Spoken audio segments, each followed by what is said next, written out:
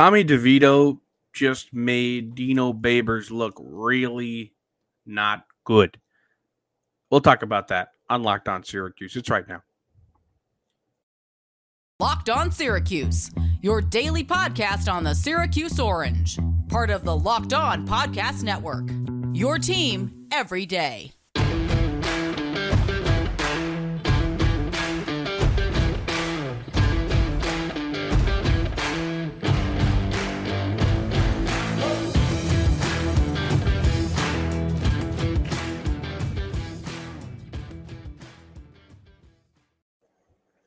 Matt Bonapardo and Valentine with you on this wonderful Monday morning. We're talking Syracuse football today, and thanks for making Locked On Syracuse your first listen every day. We're free and available wherever you get podcasts. Tommy DeVito and the Fighting Illini. That's right. No longer a member of the Syracuse Orange as of mid last year. He's now on the Fighting Illini. We're number 3, which means his TD13 chain is no longer usable. He can't use it anymore. I've seen him wear that chain many times around campus, and I always thought, what if he had to change to 3 one day, Tommy? And look, that day has come. So maybe he has a new TD3 chain, but who knows? We'll have to ask about that if we ever get to. Anyway, him and the Illini took on the Wyoming Cowboys last Saturday, week 0 game, and he looked pretty darn good. 2 touchdowns. You probably saw the first one on Twitter because it was on Syracuse Twitter because everyone was like, oh my gosh, Tommy DeVito threw a touchdown. He went 27 for 37 in the game, 194 yards, 2 touchdowns. And after the game, he said, not taking any shots here. This is a paraphrase of what he said. But I think this is the first game I didn't get sacked. Am I fair to say that? He is fair to say that. This is the first game he started that he did not get sacked. I looked. The only other ones where he played and didn't get sacked were like the Albany game where Schrader started last year, and then the UNC game where he bailed out Dungy his freshman year. Other than that, I think that was it. And then maybe the Wake Forest game where Clayton Welch played the majority. So he's right about that. Now, there are definitely 2 camps on this, right? There are the side of people who see this and say, Dino Babers should be really not happy and a little bit worried right now because the guy that was his guy, a 4-star product, came to Syracuse. He waited on him. He gave us a couple of flashes of him in that 2018 year. Like I said, bailed out Dungy on a couple occasions, one time against UNC, other time against NC State, and Dungy left the program. Everyone thought he was the GOAT because he brought them that 10-win season. Not really the GOAT, but I'm just exaggerating. And the bowl game. And then everyone was pumped because they had this new kid, DeVito, coming, and the only thing they'd seen was him being great. So everyone was amped. DeVito shows up. He's not good. And now he goes to the Illini. And he looked good in his first game. The other camp is that, all right, you played Wyoming, man. Like, their defense is made up of, like, a practice squad. Like, it doesn't matter. You played nobody. Like, sure, like, I'm glad you beat Wyoming. Great. Let's see what you do against real Big Ten teams. Oh, and which side are you on? I'm an in-betweener. I think that there is definitely merit to both sides of this conversation in that, yes, you played Wyoming. And it's Wyoming, and who cares what your stat line against Wyoming looks like, right?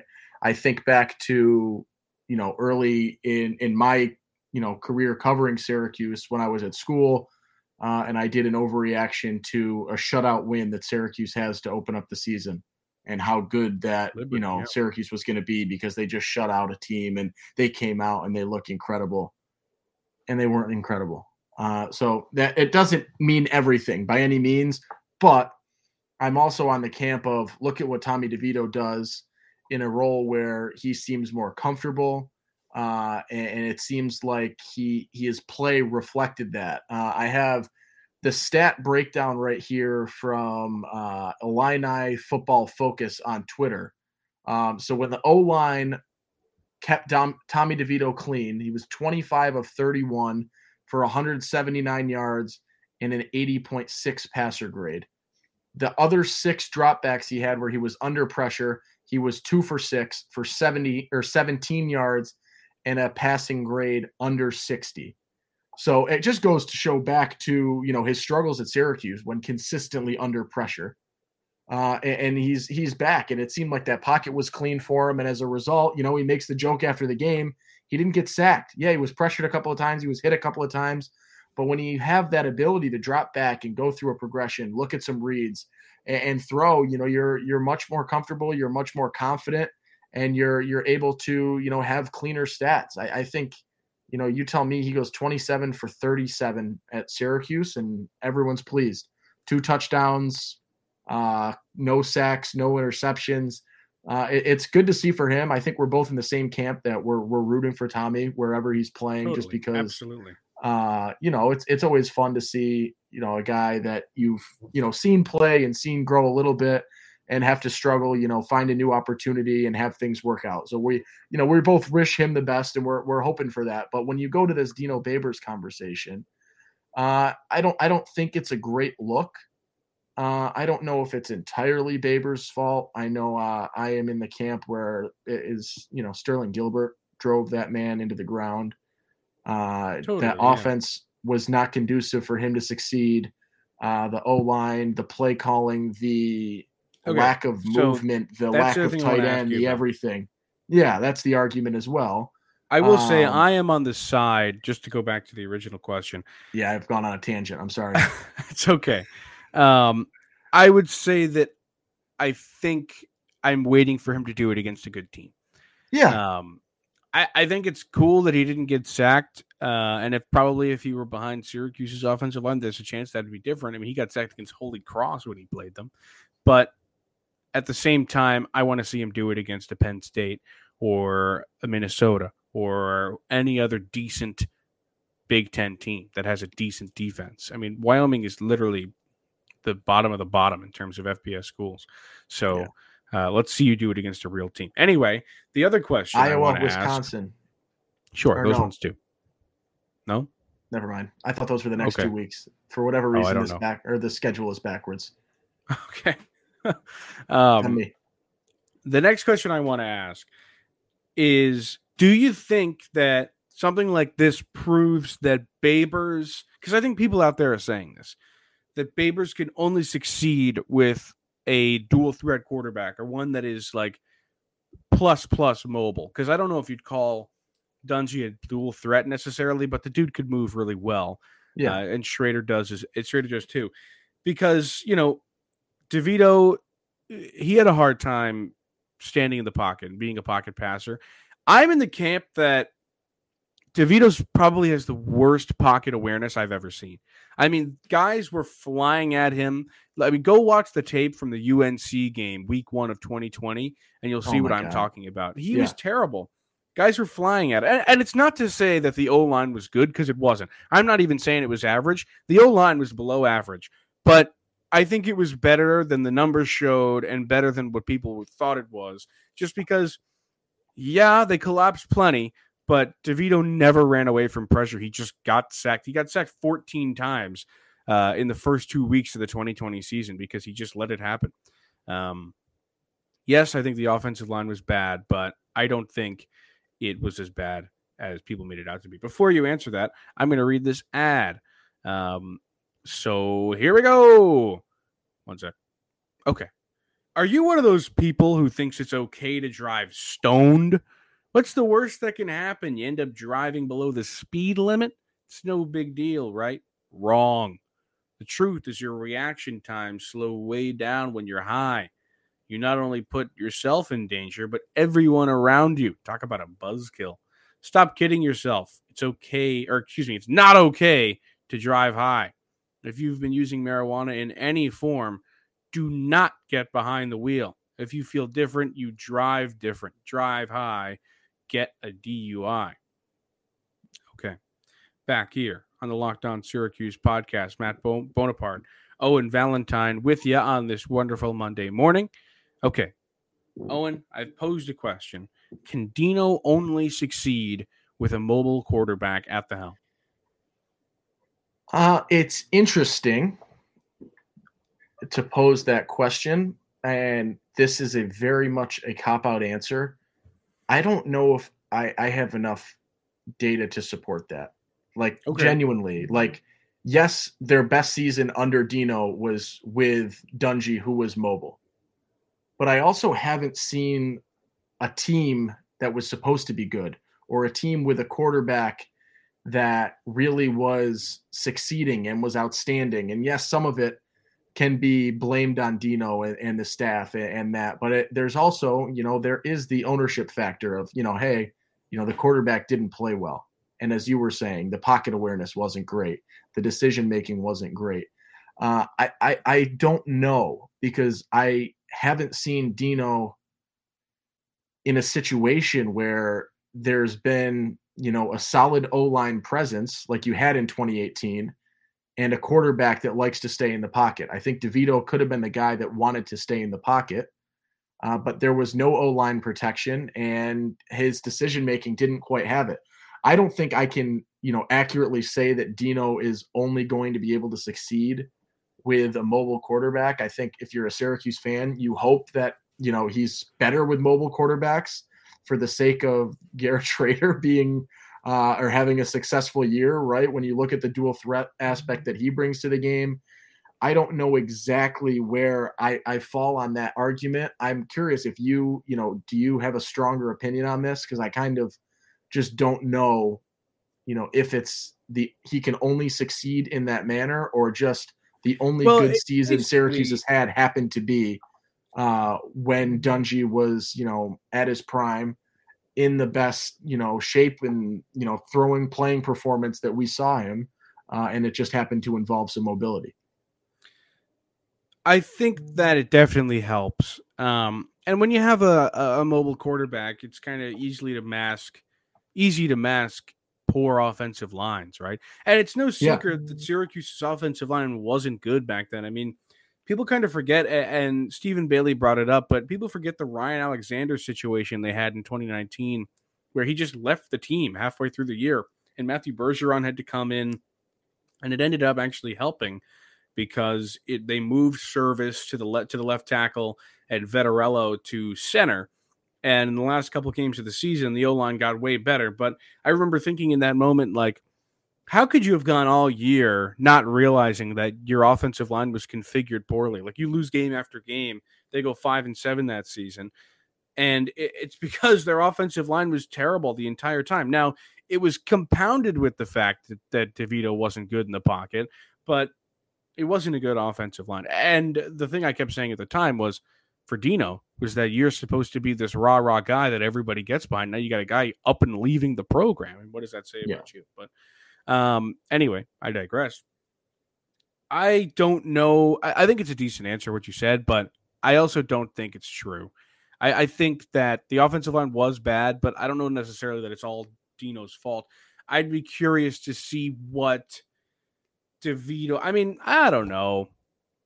Maybe DeVito just wasn't right. Too. Sure, go ahead. I do feel bad for Tommy almost in a way, because you look at, and maybe I don't know all too much. Syracuse media opportunities, prior to this season were very much lock and key. Dino doesn't love people talking because it lets information out. Whatever. Dino likes to be the one that talks. Because he can answer how he wants, and oftentimes his answers are not really answering questions, but dancing around them. So you don't really get a ton of insight into ideas and, player thoughts and things of that nature. But from everything I saw, Tommy handled last year's situation and losing a starting spot, with the best of them. And now here it is, the sort of situation that he struggled with in Syracuse in terms of O-line, in terms of play calling and all the stuff that we talked about a little bit. And it seems like things have sort of been alleviated since he left. The O-line looks the best that it has since 2018. Stephen Bailey says that, it's comparable and, has a chance to be maybe even better depending on how they do O-line wise. Robert and I comes in. The play calling seems like it could have been fixed. the offensive issues and woes seem like they could have been fixed. So everything that Tommy struggled with, to be able to improve that pocket presence and be able to, have that better decision making, which I will always say is tough to do when all that happens is you get hit, you get rushed out, you get rushed. Did he play incredible in that situation? Did he do things to help every time? No. But I do feel a little bad that everything that might have driven him to poor performance and to lose a starting spot and to, inevitably transfer out seems to have been alleviated in the 6 months since he's transferred out of Syracuse. So I almost said that too, but the reason I didn't is because Gilbert also brought in to kind of create an offense around DeVito. That was the point. And you can say that Gilbert was bad, but I don't know. Gilbert came in, they said, all right, you've got a gunslinger, figure it out. And they took deep shots a lot. I don't know necessarily that his offense was any good, but I don't know if I can be oh, poor Tommy, he didn't get his shot. He got his shot, dude. He did. I don't want that to be the only message that comes out of here. He was not playing to the level on top of those factors, for him to be unquestionably QB1 at Syracuse. Without a doubt, that was not the case. But I do think you look at everything else, and maybe it's a different story with Tommy given a better situation. And, who knows? The next 2 weeks, seeing what he does at Illinois will be that answer for us, for the time being, to see if it is, a Syracuse thing, a Dino Babers thing, a Sterling Gilbert thing, or is it a Tommy thing where, yes, he looks great against Wyoming, but he still is not at the caliber that he needs to be, a successful Power 5 quarterback.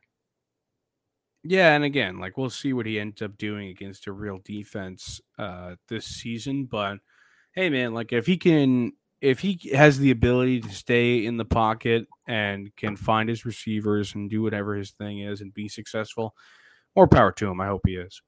Yeah. Okay. Let's change gears a little bit now. Let's talk some basketball recruiting.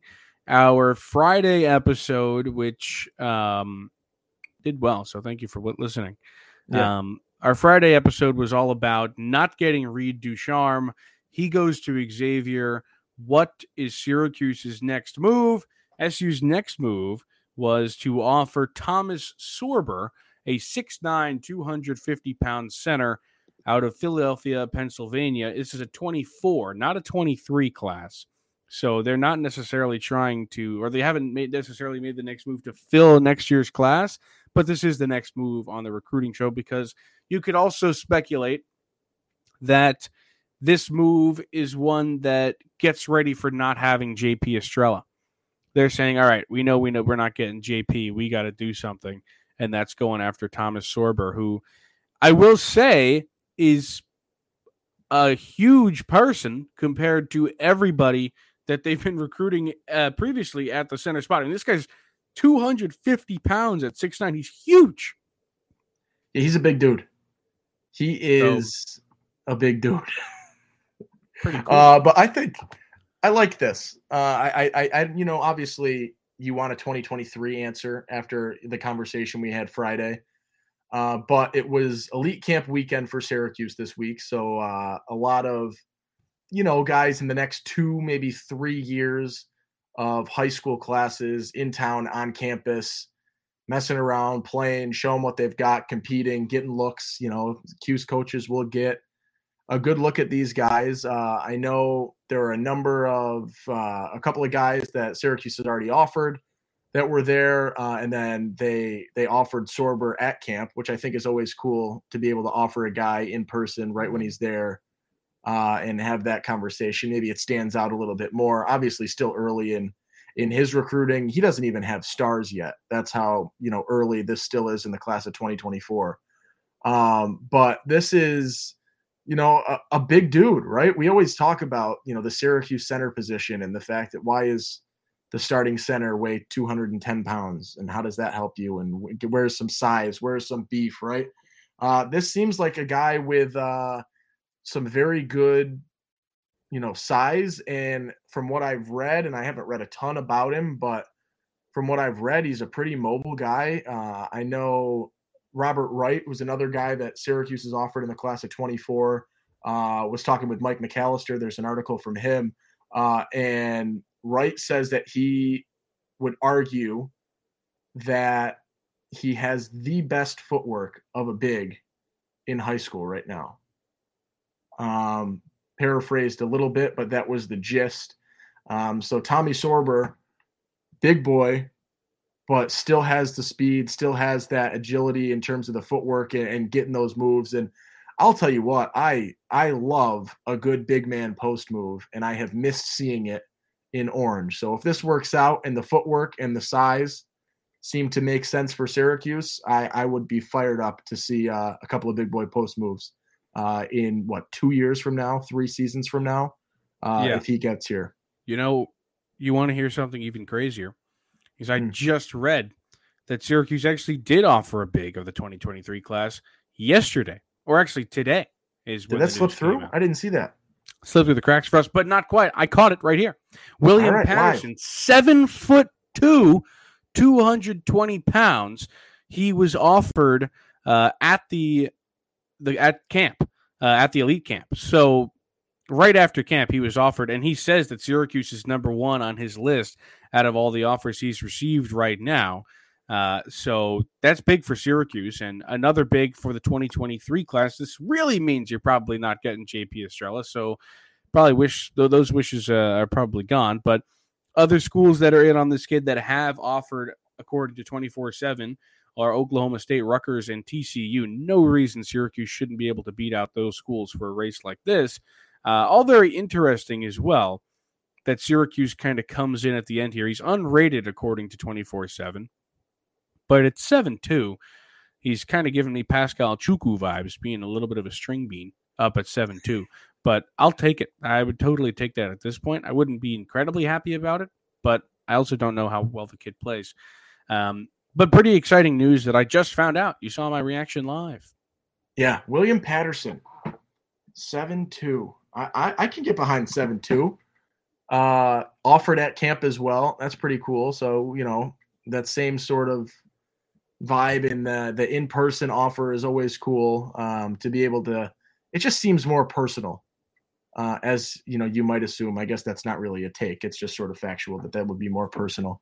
But I like it. I'm fine with the fact that they might take a chance on a guy, and not that he can't pan out, but this is by no means like the shoe-in that you're looking for in terms of 2023 recruiting, right? It's nice when but at least they're retooling and they haven't just laid down and died. I'm glad that they're actually trying to do something. Their feet right now seem like they've been wiped out from underneath them. And, the first way to get back up is to start standing up. And the 7'2" offer, even if it's an unranked guy, even if it's, with some question marks, getting a 2023 commit is a start. And to have, your offer come in and be received that well from him as he's putting them at the top of the list. I think that's a good sign. Obviously you want, your shot in the dark guys that, may or may not work out to be supplemented with, there's 2 4-star guys already committed here. And we've got this 7'2" guy that in a couple of years could work itself out. So you obviously want this to be supplementary, but I'm fine with 7'2". I got to look a little more into, the play style, anything, see what there is for video on him. But at 7'2", I think that's a pretty good look for Cuse. I'd be excited to see, at this point, just a name when I look at 2023 commitment.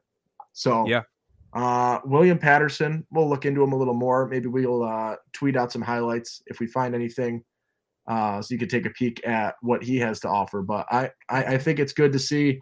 The effort is there. You got to return, right? When you fall, you get back down, or you get back up. Don't get back down, please.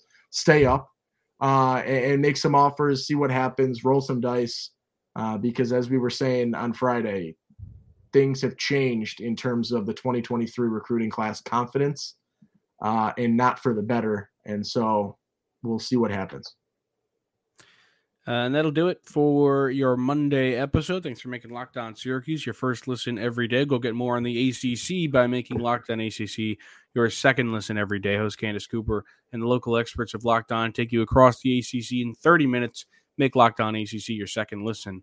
That's Locked On ACC. And we will talk to you tomorrow with more Syracuse news. Hopefully we get a depth chart soon. Peace.